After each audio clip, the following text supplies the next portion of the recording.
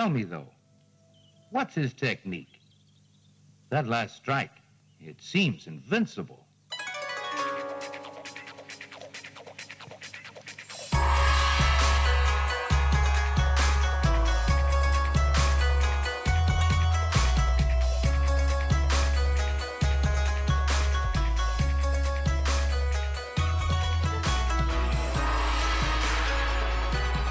Hello and welcome to Sons of the Dragon, the Immortal Iron Fist podcast.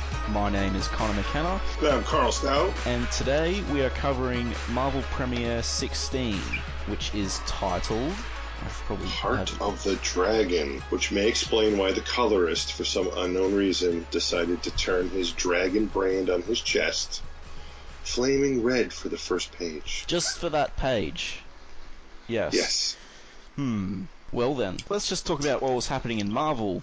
What month was this released? This would have been June, and absolutely nothing was happening in June 1974. The most interesting thing I could find was Namor was just at it again, being aggressive, being a jerk, and attacking the Fantastic Four for some reason. Alright, well, yeah. To add to that, Werewolf meets Werewoman in Giant-Sized Creatures #1.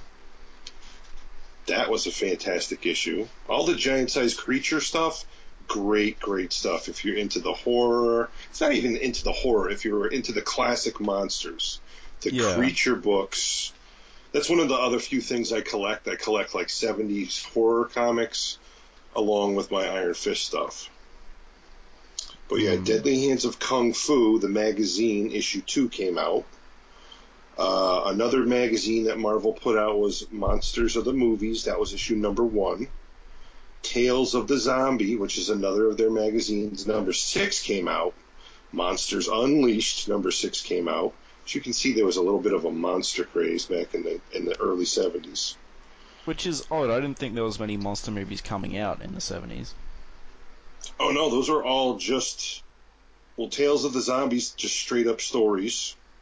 Monsters Unleashed was also just like another 4 or 5 horror monster comic stories. Monsters of the Movies was like, I believe that was a one-shot, and it had like little blurbs on everybody, like from Phantom to the Opera. I think even Godzilla's in there. Wow. That's one of the few issues I actually don't have. I don't have that one. And because we're talking about horror, I will say Marvel Spotlight #16 came out this month also. And in that was Son of Satan, another cool character, which I also have almost a full run of him also. Was Ghost Rider in that one? I want to say yes, but again, I cannot look that up right now. Yeah, fair enough. I will quickly look it up. Because I remember Ghost Rider appeared very early on. In fact, Son of Satan's first appearance was in Ghost Rider, I think. And the Marvel Team-Up issue #24 that came out this month was Fire vs. Cold, the Human Torch versus Iceman. I'm guessing they teamed up and fought the bigger bad guy, and they were friends at the end. Well, it's a 70s Marvel comic. They always fight first, realize, oh, we're the good guys, and then team up. That's how every comic happened in that era. Yep. And Damon Hellstrom appeared, Son of Satan appeared in Ghost Rider 1. That was his first appearance. Mm-hmm. So Spotlight 16 must be his first comic. And if that's the first one he's in, then I definitely think Ghost Rider's in there with him. Before we started recording, we actually were discussing that on this cover, which is another great cover, the Iron Fist logo is the only logo in this run that doesn't have the iron bolts in the letters. Why? We do not know. But they dropped the bolts and the letters for this one issue only. They also tweak the color in the background and the logo every few issues. I don't mind dropping the bolts. Oh, no, it doesn't.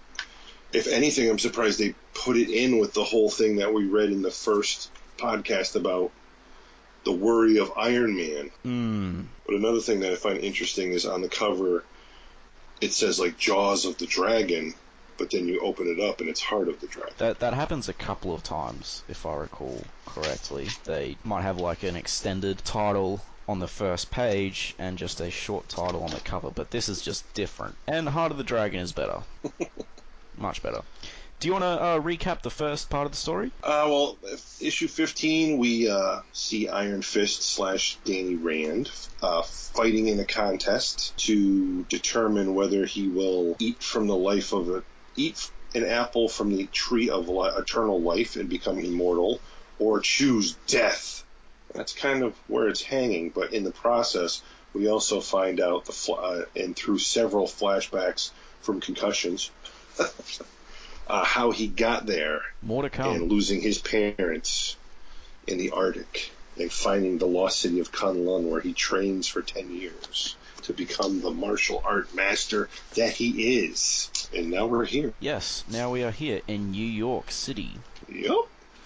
Now, on the cover, we are given right there pretty much the main bad guy right in your face with a scene that really doesn't happen as usual.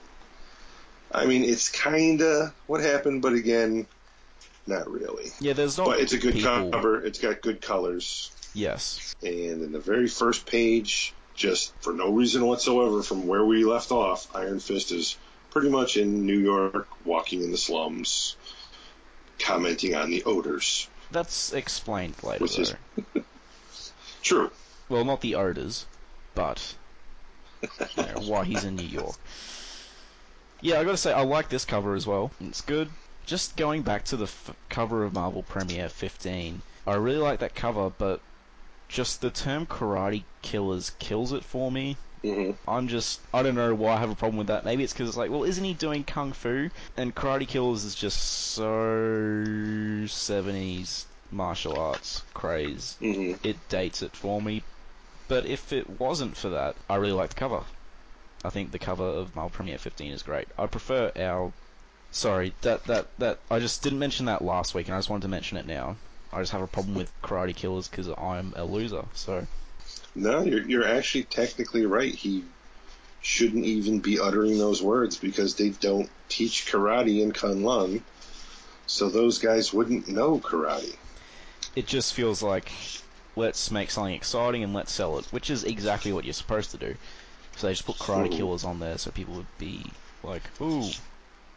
Sorry, tangent over. And actually, actually, I was wrong. It's in this issue where they mention that he was worried that the name wouldn't stick because of Iron Man. Okay. Yet they still put the bolts in the name. That's in the Iron Fistfuls, which was the letter page in this. And was that Roy Thomas saying that? Yeah. Okay. Let me just double check. Oh, actually, no. Tony Isabella. He did a Ghost Rider run, remember? And he put Jesus in there. Then, who was the editor at the time? He tore it up and wrote it so that Jesus was a demon in disguise, and Tony Isabella got real mad and quit. I always thought that was interesting. Who was that editor? Jim Shooter, that's right. I actually met him. Yeah, well, is he a nice guy? I can't say that. What I should say is I stood in line for 45 minutes to meet Jim Shooter. And when I got close enough to hear what he was actually saying to people, I wanted to punch him in the face so freaking bad, I just left the store. It sounds like him. What was he saying? This was when I was living in Pittsburgh, Pennsylvania. It was at Ides Music, which was also a comic book store. He was doing a signing in the basement, which is where the comic book store was. The basement was the comic books and magazines. The main floor was all music, and the scaffolding top floor was all movies. And he was just being a total butthead to everybody. And this guy had and I was there at art college, and this guy had his son with him, and his son couldn't have been more than 12 years old. And of course the kid wanted to be a comic book artist and had a portfolio going of his artwork. Now I saw it because the kid had it open and was looking through it while he was standing in line. For a 12-year-old, it was fantastic. The kid had talent. It wasn't printable artwork yet.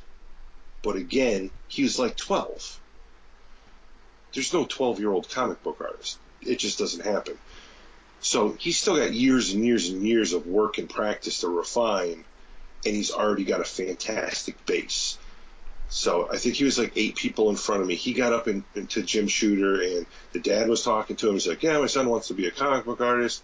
So we brought it here and, figured you could critique it, tell him what he's doing right, tell him what he's doing wrong. And Jim was just like, this is total crap, this, that, and the other thing. This is wrong, that's wrong.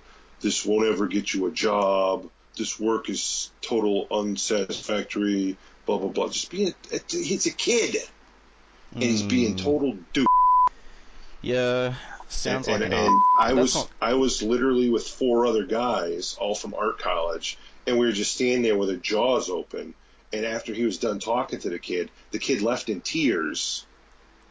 And I just turned to him and I'm like, I can't meet this guy right now. I don't want to meet him anymore. And they're all just like, we're right there with you, man. Let's just go. It does surprise me. He has that. And then we all basically stood outside, chain smoked, and discussed whether we should just wait till he leaves and kick his He has that. He already has a real rep for being, a hard case, and that story doesn't really. Remember our age difference. This was 23 years ago. And how old are you? Yeah. He actually. So this guy's been a douche for a really long time. He was already working drawing for comics at 13 years old, so he must expect the same off everyone else, I guess. And I also, that same year, met John Byrne. He's a character. It went almost just as well. In college, no job. Hooked up with a ride to Ohio to a con. Paid the last amount of money I had in my pocket just to get in to meet John Byrne. I had an index card. I stood in line for over an hour to get up to his table, told him what a huge fan I was, that I was a huge Iron Fist fan, that I was in college right now for art, held out the index card, asked if I could please have his autograph. He just looked at me and went, $5. Wow. And I just walked away. Remember, this is the guy that, there was some author, and he made a character, I think it was Barter, I'm not sure though, and it was made after his wife. So John Byrne hated this guy and put that character in a porno with Superman just to say screw you. Nice. Yeah. So I mean, I love his artwork. I love his work, but I'm not sure I'd be first in line to meet him because I would be terrified. I found with John Byrne's artwork, it really depends who's inking him now. Mm-hmm. I'm totally blanking on his name. Terry, somebody, was probably the best guy out there to ink his work. But we're totally getting off track. Yeah, no, we're just talking. We're just bad mouthing celebrities. All right, so why don't you recap the first part of Marvel Premiere 16? Well, not recap. Tell us what happens. All right, so Danny is cruising the streets of New York City, and we already know from the flashbacks from the first issue that he is there for revenge. And just walking down the alley, he hears someone moaning down an alley. And being the guy that he is, he's got to check this out. Someone could be in trouble. And of course, it's a trap. And we quickly find out that first he's outnumbered by 4 goons, loaded with your typical goon weapons, the pipe, the knife, the maid with the candlestick in the library. I mean, no, wait, that's a board game.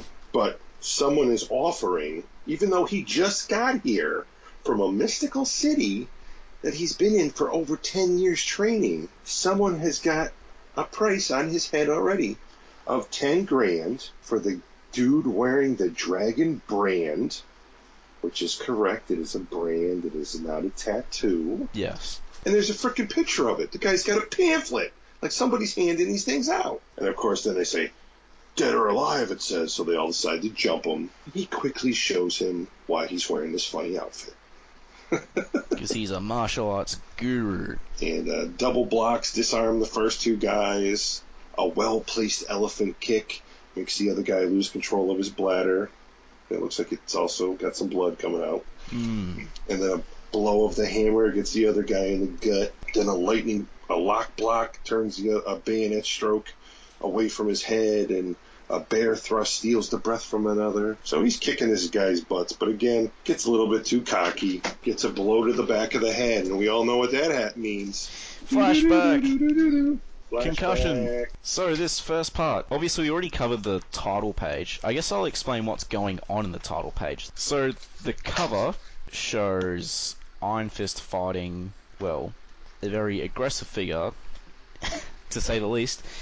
He has a scythe with a chain wrapped around his neck. Mm-hmm. And there's people on looking. His name is the scythe. Yep.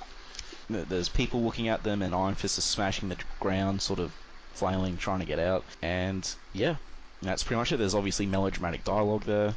Your kung fu fireworks won't help you, Masked Man, not against the scythe. And then it has Iron Fist's thought I can break chains, smash concrete with my bare hands, but if he strikes me with that razor-sharp blade, I'm a dead man. And at the bottom, as we said, it has Jaws of the Dragon, even though the story inside is called Heart of the Dragon. Yes. And, you know, it starts off with Stan Lee presents Iron Fist, the Living Weapon. Len Wein was the writer of this one. Dick, do you know how to pronounce that? Giordano? He was the inker. The colorist and letterer was a Glynis Wein and L.P. Gregory. Roy Thomas was co-plotting this one. And Larry Hama was drawing this one. Penciling this one, I should say. And I think Larry Hama's here. Is he here for more than one issue? I think he is. I'm pretty sure, yeah. And he does a good job taking over from Gil Kane. There's no quality drop or anything. It's it's still consistently good. Again, I think the segment we just covered works a lot better in black and white. You're going to say that about every issue. I'm not, actually. I've written notes down that don't do that. But if I did say that about every issue, I would probably be right. But no. I just think it's describing how New York is this grimy place with messy odors and stuff, and I just think the black and white suits that better than these bright, vibrant colors. True. And the back alley fight and everything, again, I think it's supposed to be grimy. Maybe the bright colors for Iron Fist is fine, but bright colors for everything doesn't particularly do it for me.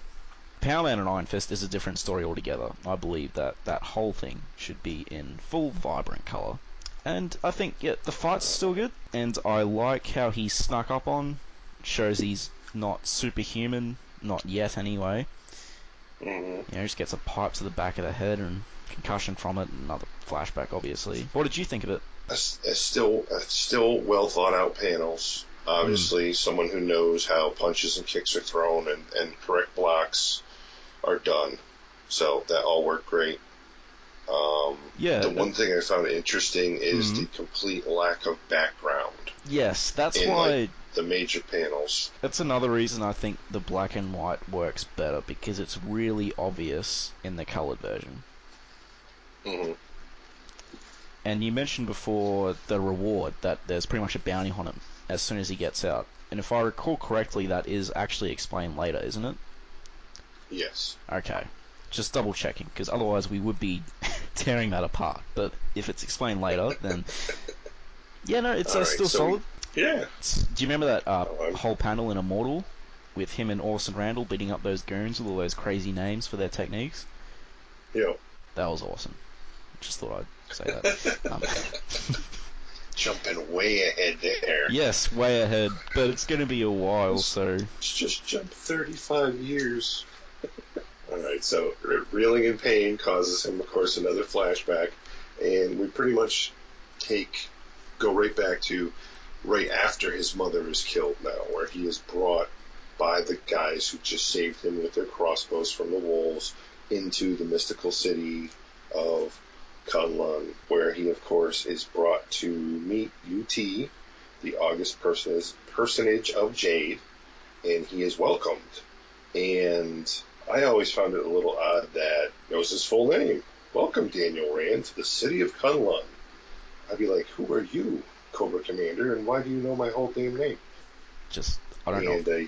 UT pretty much welcomes him and says, we know of your father's fate and the fate of your mother as well, and our hearts grieve openly for them. And he pretty much says anything you want, merely name it and it will be yours. And the 9-year-old basically says, there's only one thing I want, mister. I want revenge. Look at those adorable little freckles on his face and everything. You know? And UT basically says, you asked for the one thing that we cannot give you, my son. For revenge is a weapon that cuts two ways, and cuts deep. It must never be given as a gift. This was your Hallmark moment, brought to you by UT. And he says, well, perhaps we can give you another gift, a more precious and more lasting by far. And he is introduced to, Liu Kang, or Li Kang. How do you pronounce that? Let's just go with the Thunderer. Heard it. The way I always pronounced it in my head was Lei Kung, but I'm not sure how that is. I'm sure if there's any Chinese listeners, feel free to correct us and lecture us about how we're getting your culture terribly wrong all the time. So, Liu Kang, or Li Kang, or the Thunderer, as we'll call him from now on. All right. We know how to pronounce that. Is a very large part of young Daniel's life, and even all the way up into Power Man and Iron Fist, and later, he is a huge part. Both Immortal Weapon and Living Weapon. And he's awesome. Yes, he is. So, the Thunderer takes young Danny under his wing, and I'm not even going to get into the whole Crown of the Viper, King of the Viper's crown thing, because I think it's kind of dumb. Because you don't really see the Viper do anything other than hang exactly as it does on its post. But needless to say, he trains for 10 years and finally takes the crown from the glowing Serpent King. And he finally knows what it feels like to wear the crown of the king. And it feels hollow because his heart is empty for revenge. And you still have a little bit of, the training montage there. Yes. Where he's getting taller and taller and doing different things in the panels. More buff. Some stuff taken directly from Carradine's Kung Fu. You mean Bruce Lee's Kung Fu, right?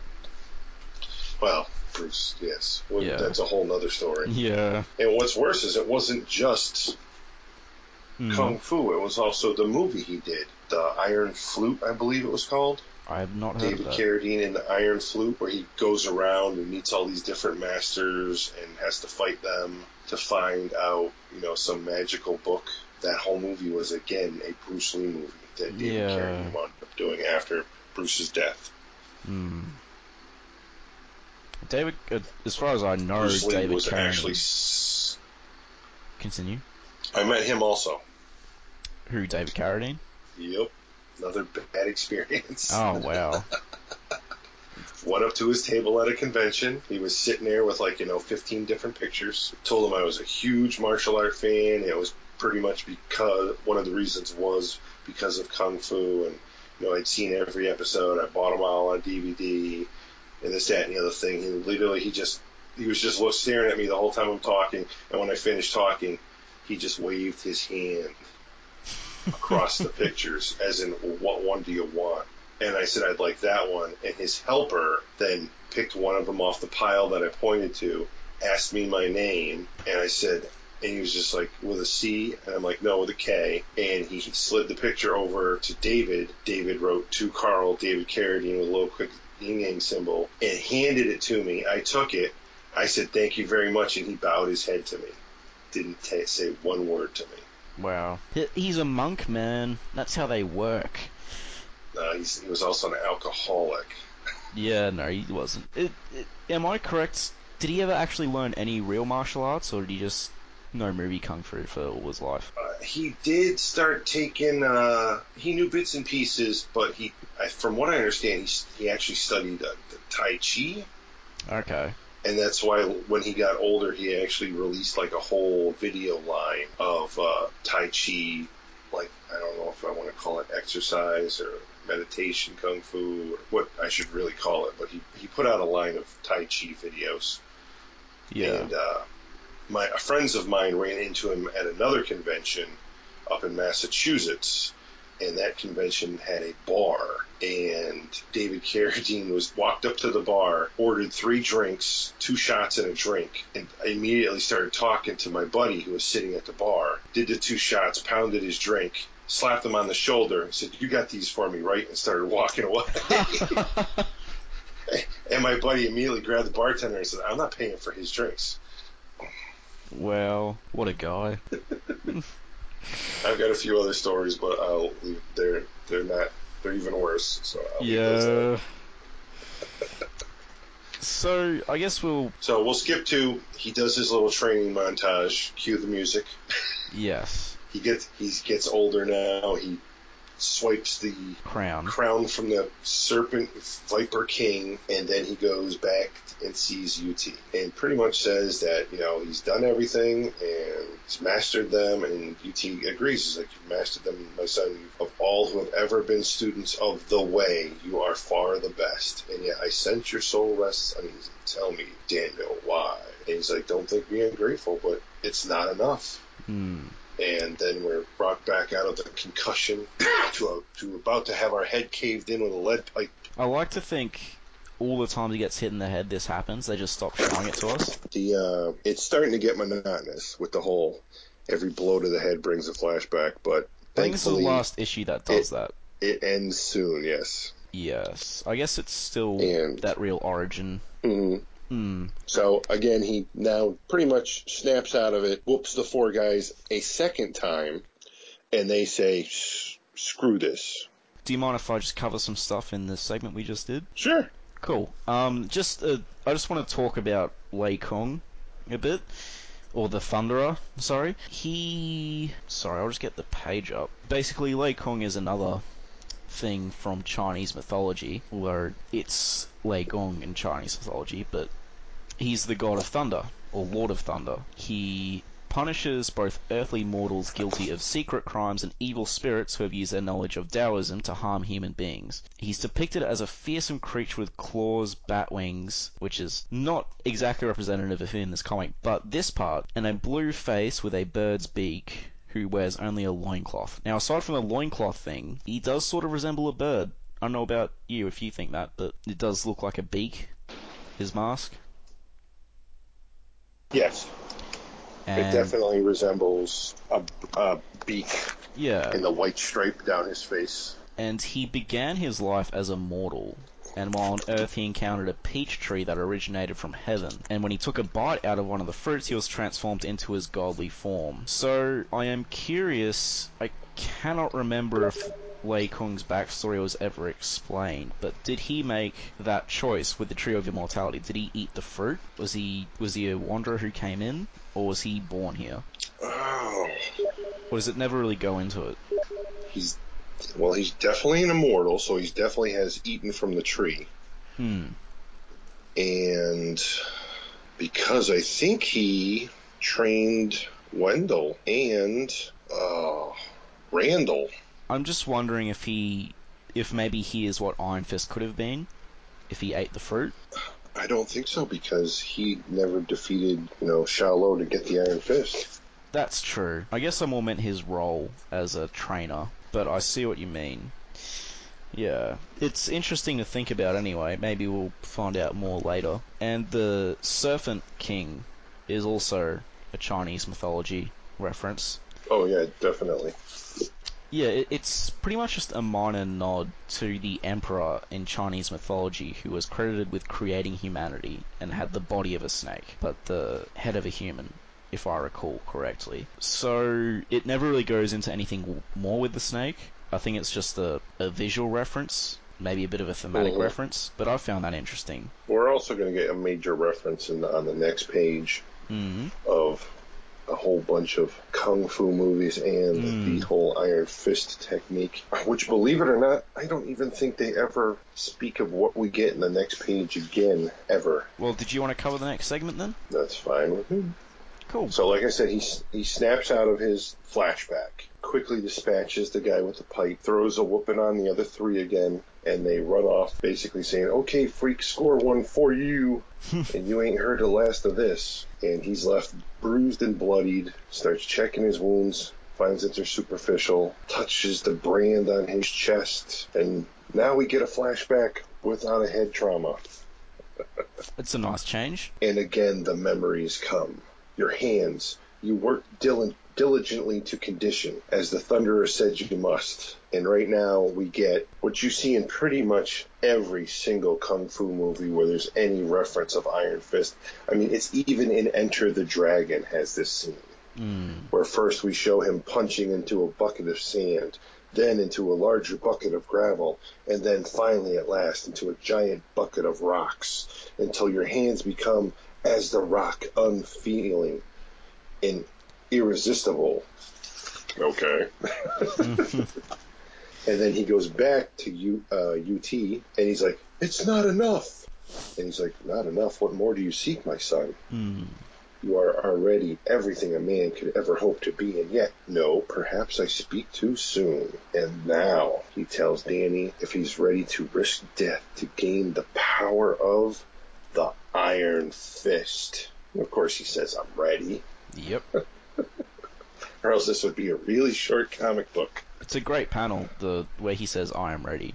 I really like it. Yes, it is. And so with a heavy heart, UT explained what he must do. And at dawn, he found himself approaching a towering cliff just beyond the Eternal City, shouting an angry challenge at a pair of ornamentally carved doors set in the mountain face. And what comes out of those giant doors? A huge effing red dragon.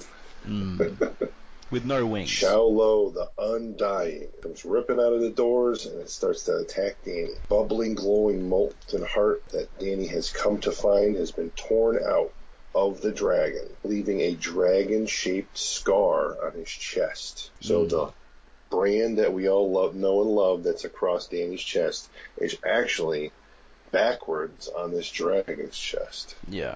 Because its heart was removed. And needless to say, Danny fights this dragon with everything he's got. And he realizes he's not really making a dent. But he can sense the power emanating from the scar in the dragon's chest. And he puts two and two together that because the dragon's heart is kept actually in the cave, but it's still powering the dragon through the scar. So he's got to cut the power off. So using his own body, he jumps on top of the dragon and wraps himself around that section of the scar, covering it with his chest. Which is awesome. And it starts burning and sizzling, and he's about to slip into unconsciousness because the pain is so bad and he can feel his flesh blistering, but the dragon drops first. And so, upon the dragon falling down, we see that now the brand is on Danny's chest. So triumphantly, he marches into the cave. Find out it stinks worse than the city of New York. Barely. Stench of death and decay is pouring from this cave. He can barely shake it off. And he takes his last long, clean breath and strides into the darkness. Where behold, he sees the huge urn, which is this like giant platform held up by what looks like goblin statue straight carvings. Out of D&D. Oh yeah, Lord of the Rings, Dungeons and Dragons, right here, this panel. Yeah. And he goes up to this big like glowing urn, and it's the molten heart of the dragon that he just defeated. And now he starts doing the Iron Fist technique that he was doing in the sand and the gravel and the rocks. He's thrusting his fists again and again until the molten heart of the dragon, until his hands actually glow. And then on the next page, you see him like trying to put out the burn by stuffing his hands into the snow. Yeah, everything else comes steam second rising up to him soothing his burning hands. And then from that flashback, we roll right back into the city streets, or I should say the alleyway, where he was left by the four goons, only to find a new goon has joined. The man who says Joker every other sentence. Yes, Joker. He says it a lot. So, we'll get to Shu Lu, the dragon, in a second, because there's a lot to talk about there, obviously. But so I do really like the training montage, you know, him shoving his hands in. I've seen that in movies. I haven't seen it in the Five Fingers of Death, though, which I think you said this particular sequence is a reference to? I think so, but it's definitely in a whole pile of movies. Yeah. It's in multiple movies. It's definitely in Enter the Dragon. Who knows how far it goes back, this this particular sequence. He's going to get bone cancer later in life, I think. Is that stuff can't be good for his hands. That's because of a nuclear warhead. No, I mean, he's going to get bone cancer in his hands because he's been shoving him into rock in his early 20s. Just he can heal. Yeah, that's true. He has that chi healing. So he's got blood on him from those goons, which he wipes off with a look of disdain, but probably reflection. So yeah, we go to the dragon, and he just I just love how he strolls right up to this door and goes, "Come on, you want to fight?" Pretty much. And then the dragon's like, "Well, okay." Comes out. It's a Chinese dragon, obviously, so it has no wings or anything. It's more like a giant fire-breathing serpent. And yeah, and he fights it, and it's awesome. I love the fight. Yeah, punches him right in the head. Yeah, I thought it was I thought last issue was hardcore. Now he's just going toe-to-toe with a dragon, and how do I defeat a creature that cannot be killed?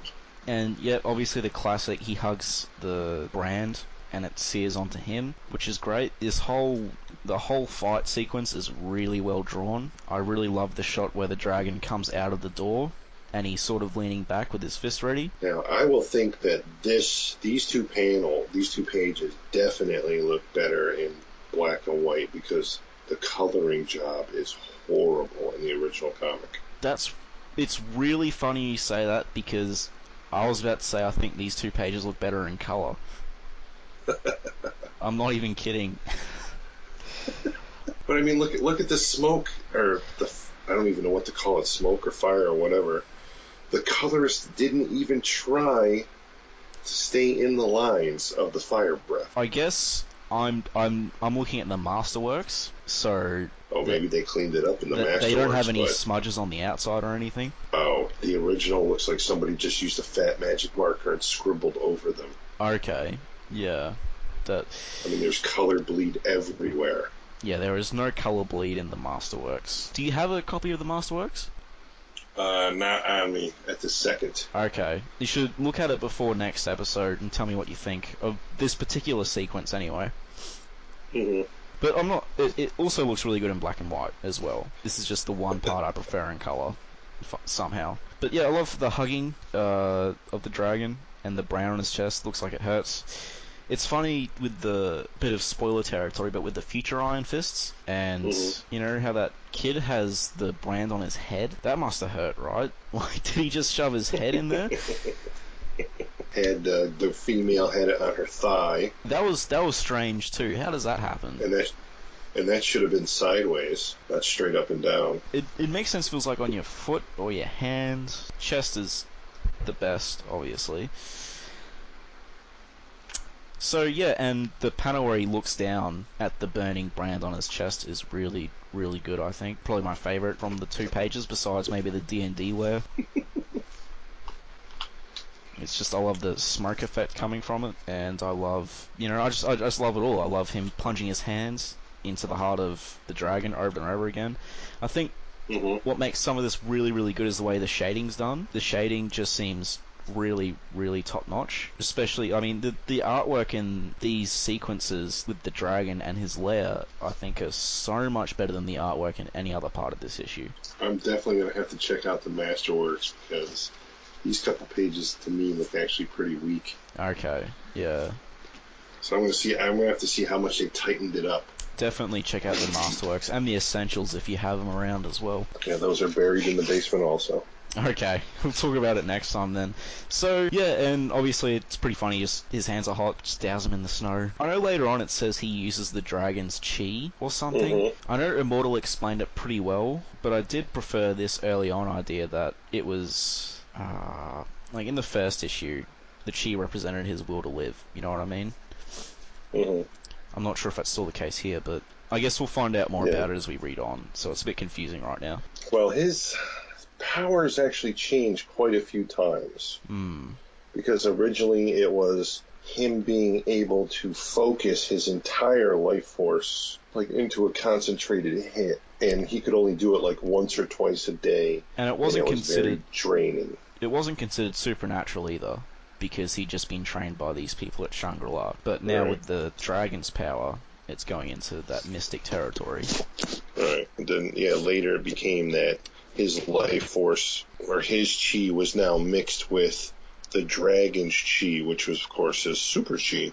And that's how he could do the stuff that he did with the Iron Fist. And then they changed it again to being like pretty much like your key to this force of nature that's just out there that can be tapped into. It was like a river of power. Mm. And they even tie it into the whole Phoenix thing. That was strange. I'd have to read that again. I don't want to read it again because it was in that New Avengers run, which is one of the most boring things I've ever read. But and that just a tangent here. They go to Kunlun and everything, and it just ignores continuity, as I mentioned before we started. And then it turns out to be a freaking Spider-Man story. Iron Fist is just there to take them to Kunlun, and that's it. And it has no real bearing on the story later anyway. So I don't really understand the point of that whole thing. I don't know. I didn't read all of it. Yeah, well, yeah, don't bother. Don't bother, it's not worth it. So I guess we'll go to Scythe, who loves saying Joker so much. Yes, thanks, Joker, for saving me the bother of hunting you down. And they engage in a fight. Joker has a weapon it's a scythe with a heavy ball attached via this long chain. A Kasari Gama. Japanese in origin. It's a weighted chain designed to pull its victim within the range of the razor blade. You assume the cat stance. Before I forget, I just gotta say that I love the second person narration. It just gives it, I don't know, it just gives it this, charm, and I love it. And I wish they didn't get rid of it. Yes, it is quite interesting that it does go in and out of that. Like, all of a sudden, you're the Iron Fist. Because it says you assume the cat stance. It doesn't say Iron Fist assumes or he assumes. You assume the cat stance. Well, it gets you more involved in the story. You sense the speed of the studded steel ball as it hurtles towards your head. It gets you more involved in the story. At the last possible instant, you snap your head to a side. And he says Joker like 2 more times. Yes. Is he supposed to be Australian? I don't know. He comes off as Australian to me. I don't think he ever appears again. Which is good. Although I love the fight and I love his weapon. He just says Joker too much. He never says mate or anything, so yeah. Who knows? Who knows? So he gets bonked in the head and there's not a flashback. You are correct. And in the shoulder. And then he gets the chain wrapped around his neck. Just like on the cover. Oh, the cover was accurate. And he says Joker 2 more times. And he starts dragging him around by the neck with this chain. And what does that cause? A flashback. They misled us. They set up the knock to the head and we thought there was no more flashbacks, but bang, here's another one. And this flashback brings us back to last issue. Yes. Where we see him in front of UT and then fighting the 4 and then popping the head off the 1. Yeah. Then we get a little extra. We get to where he chooses eternal life or death. And then we see Daniel and UT at what's the actual term for the tree? The tree of immortality. There we go. Yeah. And he says, the legend of our city and how Kunlun Mountain appears in the world of men only one day out of every 10 years. And on such a day, you first came to us. And on such a day, you may leave if such is your wish. And tomorrow is the most sacred day in a decade. So tomorrow is the day where he could leave if he wants to. Or he could stay and eat from the immortal apple and become immortal and live there forever in peace and whatnot. And of course, he needs to find Meacham. He needs to find the man who murdered his father. And UT is like, then all the years you have spent among us have not dimmed the fires of revenge in your heart. And Daniel's like, nope. Yeah. It's made me angrier. And he talks about, the hatred's still there, the pain's still there. He still wakes up from the dreams at night, seeing it over and over again, and that UT has no idea what he's going through. And UT drops the bomb. He says, for Wendell Rand was not only your father, he was also my brother. Dun, dun, dun. And UT's answer stuns you. But it doesn't stop you from leaving. And the very next day, he's wearing a nice spiffy cape, trudging out into the snow. Now, how he gets from the Himalayas to New York City, still a mystery. Well, he walks. I don't think so. I don't think he should be too concerned about cold weather. I think he can deal with it at this point. Pretty much, if you're fine with Batman crawling out of a cave in the middle of nowhere with a broken back and then magically appearing in Gotham a day later, you shouldn't have any issue with him trudging out into the snow in the Himalayas and then being in New York City the next day. Alright, I'm always the last person to defend the Dark Knight trilogy. I like it, but I think they're just stupidly overrated. But there is deleted scenes where it explains he got in the city via the Batcave tunnels and the series of tunnels that his grandfather set up in Batman Begins. The broken back thing, though, that was a miracle. So let's talk about this flashback, just real quick. I like the way that the recap for the last issue takes place this late, because it doesn't need to take place at the start. You can read this. You can read this without reading the first one and follow what's going on. Yep, exactly. You don't need any intro to the beginning of the story, because it's a straight-up kung fu revenge story. It doesn't fall into that trap where they always have this huge recap at the start of every issue. And obviously, I love the second-person narration. It gets you more involved with the story. I think it makes you feel more connected to the character. There's a spiffy cape. Yes, the spiffy cape is good. I like spiffy capes. The fight's good so far. It gets better. I love the way the fight ends. And yes, so the choice, the Tree of Immortality choice, where he essentially chooses death. Obviously, it's probably more of a spiritual death than a physical one. Well, no, it's not. Well, I mean, it is physical death. It's physical death in the sense that he doesn't get immortality, but I think it's also it's also supposed to be a spiritual death. You know, he doesn't choose the wise path. He essentially hasn't learned anything from his time in Kunlun, because he's still after this revenge idea instead of letting it go. And from what I've read of Living Weapon, that's what I really loved about it. It went into this choice and how it's affected him. Whereas by the time Power Man and Iron Fist is over, it just sort of swept under the rug. He adjusts pretty well pretty quickly. But Living Weapon, and to a lesser extent Immortal, brought back the impact of this choice, and I was a very big fan of that, because this choice is one of the most important moments in these two issues, in terms of characterization. I love the art of Kunlun. This is another sequence I prefer in color. I like the way the tree looks. I'm guessing you don't prefer 70s. It in color? I'm definitely going to have to see what version you're looking at later, because again, it's very smudgy, wishy-washy and smudgy. It's like when they're standing under the tree, the red on the ends of UT's robe smear like a quarter of an inch past where they should. Yeah. Same thing with the spiffy cape. The red of the cape is smeared all out of the lines. Definitely look at the Masterworks, because I have none of that here. But yeah, this choice, it's probably one of my favorite moments in the whole series, is him making this choice, because it has real life connections as well. You know, people who don't let things go, stuff like that. Definitely. I mean, he gave up the perfect life of peace and harmony for revenge. Yeah. That's a heavy, just for holding on to step. Negative energy, essentially, instead of moving on with your life. And he gave up immortality, inner peace, wisdom, which is a choice that will haunt him. I wonder, I'll come back to just the brand for a second. So it's a burn mark. Right. Yep. So it'd be interesting to see how they do it in live action. They're probably just going to paint it on, but I find it odd that it just looks black all the time. Like, it does just look like a tattoo. Yep. Yeah. Sorry, that was just... It's a charred scar. Yeah. It's crusty. Very crusty. It flakes off in the shower when you bathe. Oh, God. That's disgusting. It's that scab that never heals. So he never sleeps on his stomach. Well, shall we cover the rest of the issue then? Yeah, we got to cover the fight, because again, we're already... this is going to be our longest show. Yeah, this is going to be longer than the other one. I blame John Byrne. Tangents. Yes. Damn you. So we're now, of course, back to the fight with the scythe. And there's, again, Joker has said many more times. Yes. He's dragging him around by the neck. Is this Bruce Wayne? He's still got the... What? Is this Bruce Wayne? You know, mysterious martial artist comes out of nowhere. He's obsessed with the Joker. Could be Bruce Wayne. Could be. All he needs to do is shave that chin. This is his pre-Batman career. It's him finding himself. It just might be. And he allows himself to be pulled off balance. The tension in the chain grows slack, but doesn't do him much good. He puts him through a fence. Gets called Joker again.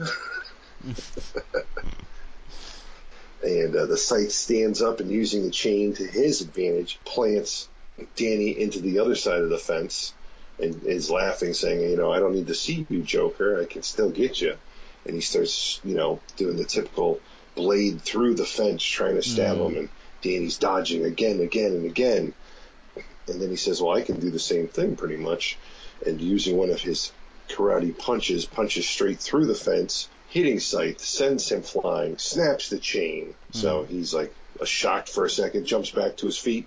Okay, Joker, that did it. No more messing around. I'm going to kill you now. You steel yourself, drawing on your chi, your inner resources, forcing every iota of your being into your hand until it seems to smolder and glow. It becomes like a thing of iron. And Danny strikes out with his iron fist into the Scythe's weapon, and it pretty much just turns it to dust this time. Yeah, just melts it. It's not possible. My blade, the Joker vaporized it. The name is not Joker, Scythe. It's Iron Fist. And at that moment, Scythe lets out a little bit of pee. If you see the panel, you'll know exactly what I'm saying. He looks terrified. Yep. I love the way his shadow is cast over him as well.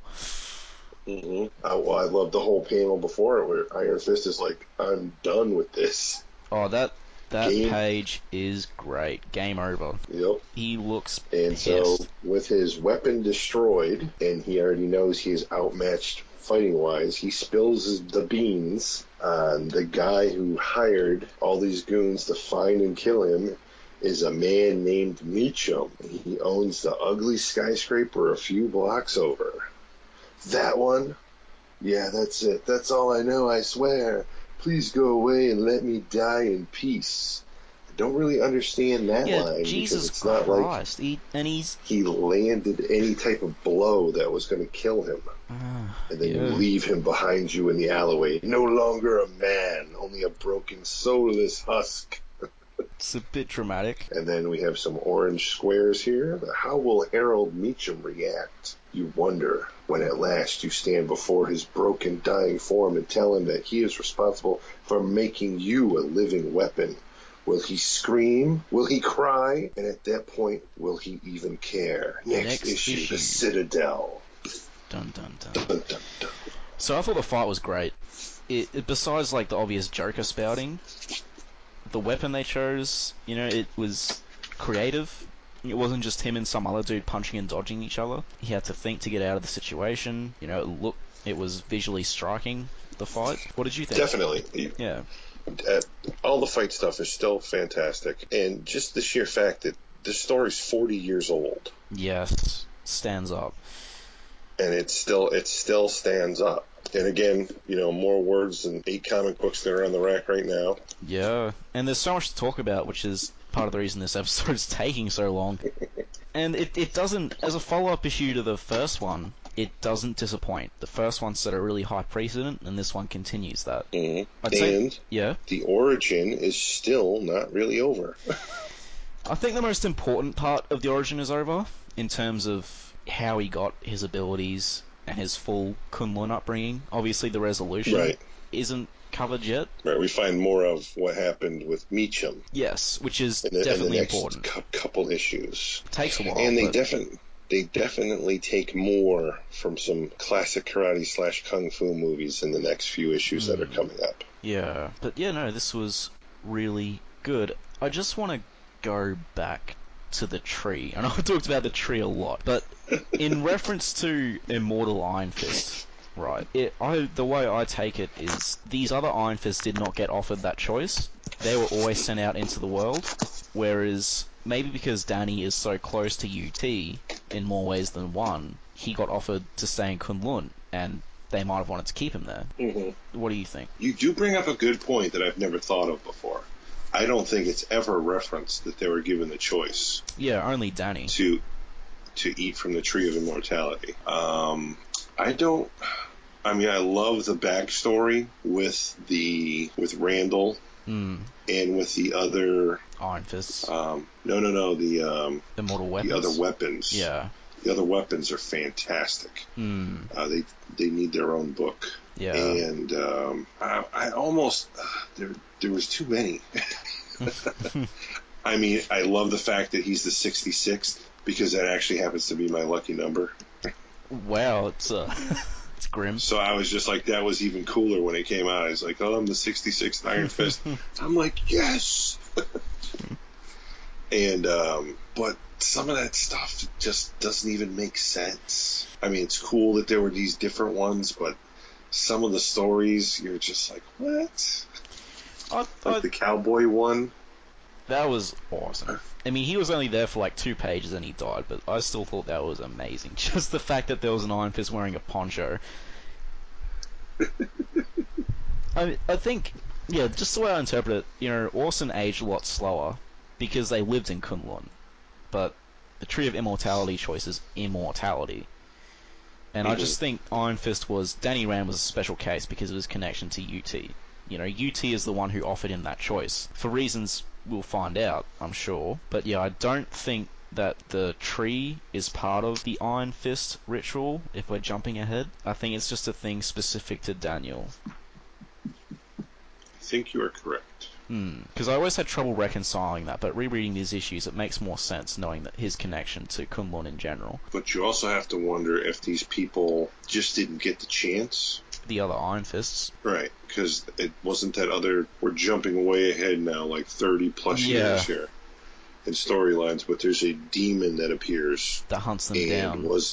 Wasn't he, like, whacking them all in their 33rd birthday? Yeah, so yeah, maybe they would have been offered the choice later on, and they passed down the mantle, so to speak, but, well, essentially no Iron Fist but one, but two, and Danny survived past their 33rd birthday. So yeah, it's possible that they were going to be offered that choice later on, when there was time to retire, but none of them made it. Right, and I don't think living in Kunlun slows down the aging. I think having the Iron Fist slows down the aging.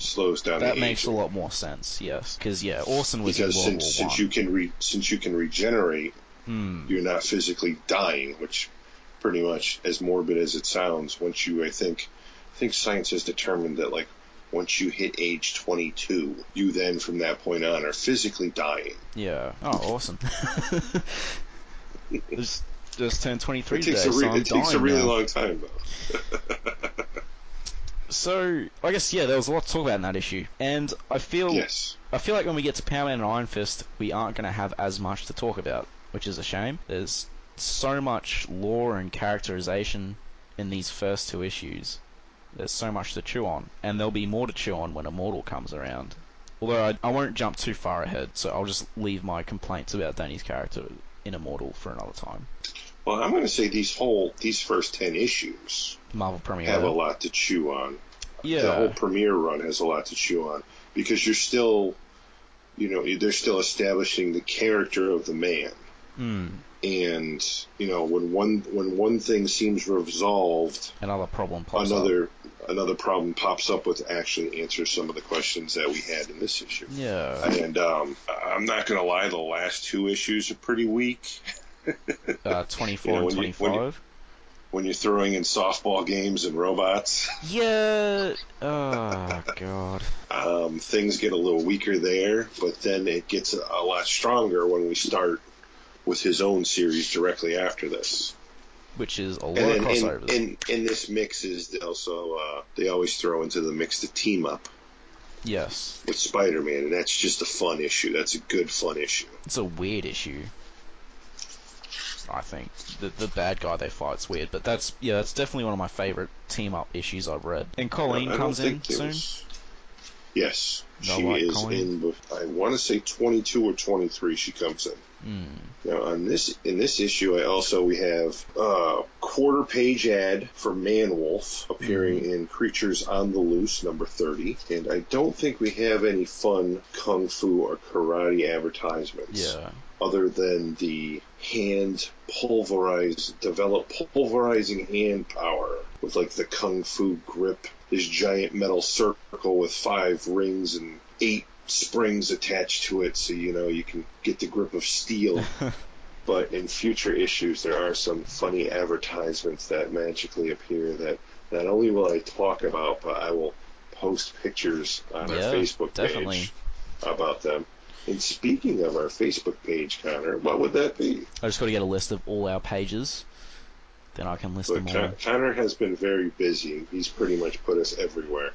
Except iTunes. So we've covered the issue and our thoughts of the issue. I just want to quickly mention that Scythe appears in an episode of Earth's Mightiest Heroes, the Avengers cartoon from a while ago. Yes, I don't know if you've seen it, but there's an episode where Hank Pym hires Danny Rand and Luke Cage to help him out. And it's actually a really good episode. And I hate the Avengers. Well, I don't hate them. I'm just not interested in them. But I do hate that show. But that episode is really good. Iron Fist and Luke Cage is awesome. I definitely recommend checking it out. You get to see Iron Fist beat up Scythe a lot quicker than he does in this book. And you get to see Luke Cage just stand there being really overpowered. So yeah, I just find it interesting that Scythe made it. Scythe made it into media. He transcended the comic book. Now, was he Australian there? He doesn't say Joker. He doesn't say anything, actually. Iron Fist just kicks the crap out of him, then he's gone. So, well, that about wraps us up. I'll have to hunt that down because it is on Netflix. Yes, hunt it down. Just Google Iron Fist and Avengers and you should be able to find it. But that wraps us up for this issue, I think. Oh, definitely. Yes, so contact us. Feel free to send in mail, ask us questions, provide feedback, tell us if we were wrong, or if we were right, or if you love us, hate us, whatever. You can find us on Facebook, Sons of the Dragon, the Immortal Iron Fist Podcast. There is more than one Sons of the Dragon page, but if you type in Sons of the Dragon Podcast, you should be able to find us. We have a picture of Iron Fist. I'll just double check. If you type in a podcast, you'll find it immediately. Yes, you should. We have 16 likes. Yay! Woohoo! And next we take over the world. We also have an email, sonsofthedragonpodcast@gmail.com. Feel free to send us mail there. We have a YouTube. If you look up Iron Fist Podcast on YouTube, you will find our channel. And we are also on Twitter at Iron Fist Podcast. That is where you can reach us. Please send in stuff. Talk to us. We made this show to talk to people. And yes. Yep. Send us pictures, your artwork, whatever. Yeah, actually, yeah. Pictures would be awesome. I will actually start posting. I have a huge collection. I have Iron Fist items that people who have been in the industry for 50 years have never seen before in their life and think I might have one of a kind items. And one of them was a belt buckle, and I'll put that up after this episode gets dropped on the page. I'm interested to see these things as well. So everyone can check it out. But I have stuff from all over the world: Spanish, Italian, Australian, and we haven't discussed it, but I've said before that I live in Connecticut in the United States, and Connor lives in Australia. So we are literally on opposite sides of this planet. G'day. Doing this for you guys. Because we love you all. And everyone should love Iron Fist. Yes, exactly. Feel free to tell your friends about us as well. That's if you have people... And another shout out. Yes, continue. Dave's Daredevil. Yes, thank you, Dave. Check out his show for a good Daredevil podcast in a similar vein, albeit a lot more coherent and professionally done, if I may say. Yeah, it's a great show. And I'd also like to give another shout out to Get Out the Room, the horror movie podcast that I used to be on. Another great stuff for if you're into the horror movies. Another great show. We'll be doing another one soon. We're going to try to keep a steady pace on these. Yep, once a week, hopefully. So it won't take, 17 years to cover all the issues. Yeah, we will. When we get to some of the lighter issues, we might do 2-in-1, stuff like that. If there's yeah. And if you know anyone interested, even in his upcoming Netflix show, this is a pretty good place to get acquainted with the character as well. Definitely. If that floats your boat. And yes. So you can see how wrong they get him. Yes. How wrong. Please don't sue us. Any music or characters we reference or pictures, whatever, this is all for free. We don't make money off it, and you wouldn't get anything off us anyway. That's right. However, all my horrible celebrity stories are completely true. Yes. John Byrne, do not sue us. Or Jim Shooter, please don't sue us. Next week, we have Kung Fu versus Cold Steel in the Citadel of Vengeance. Now, Carl could not be here for this bit due to technical difficulties. So on behalf of both of us, may your whatever you want become unto things of iron. Don't hit people. Peace.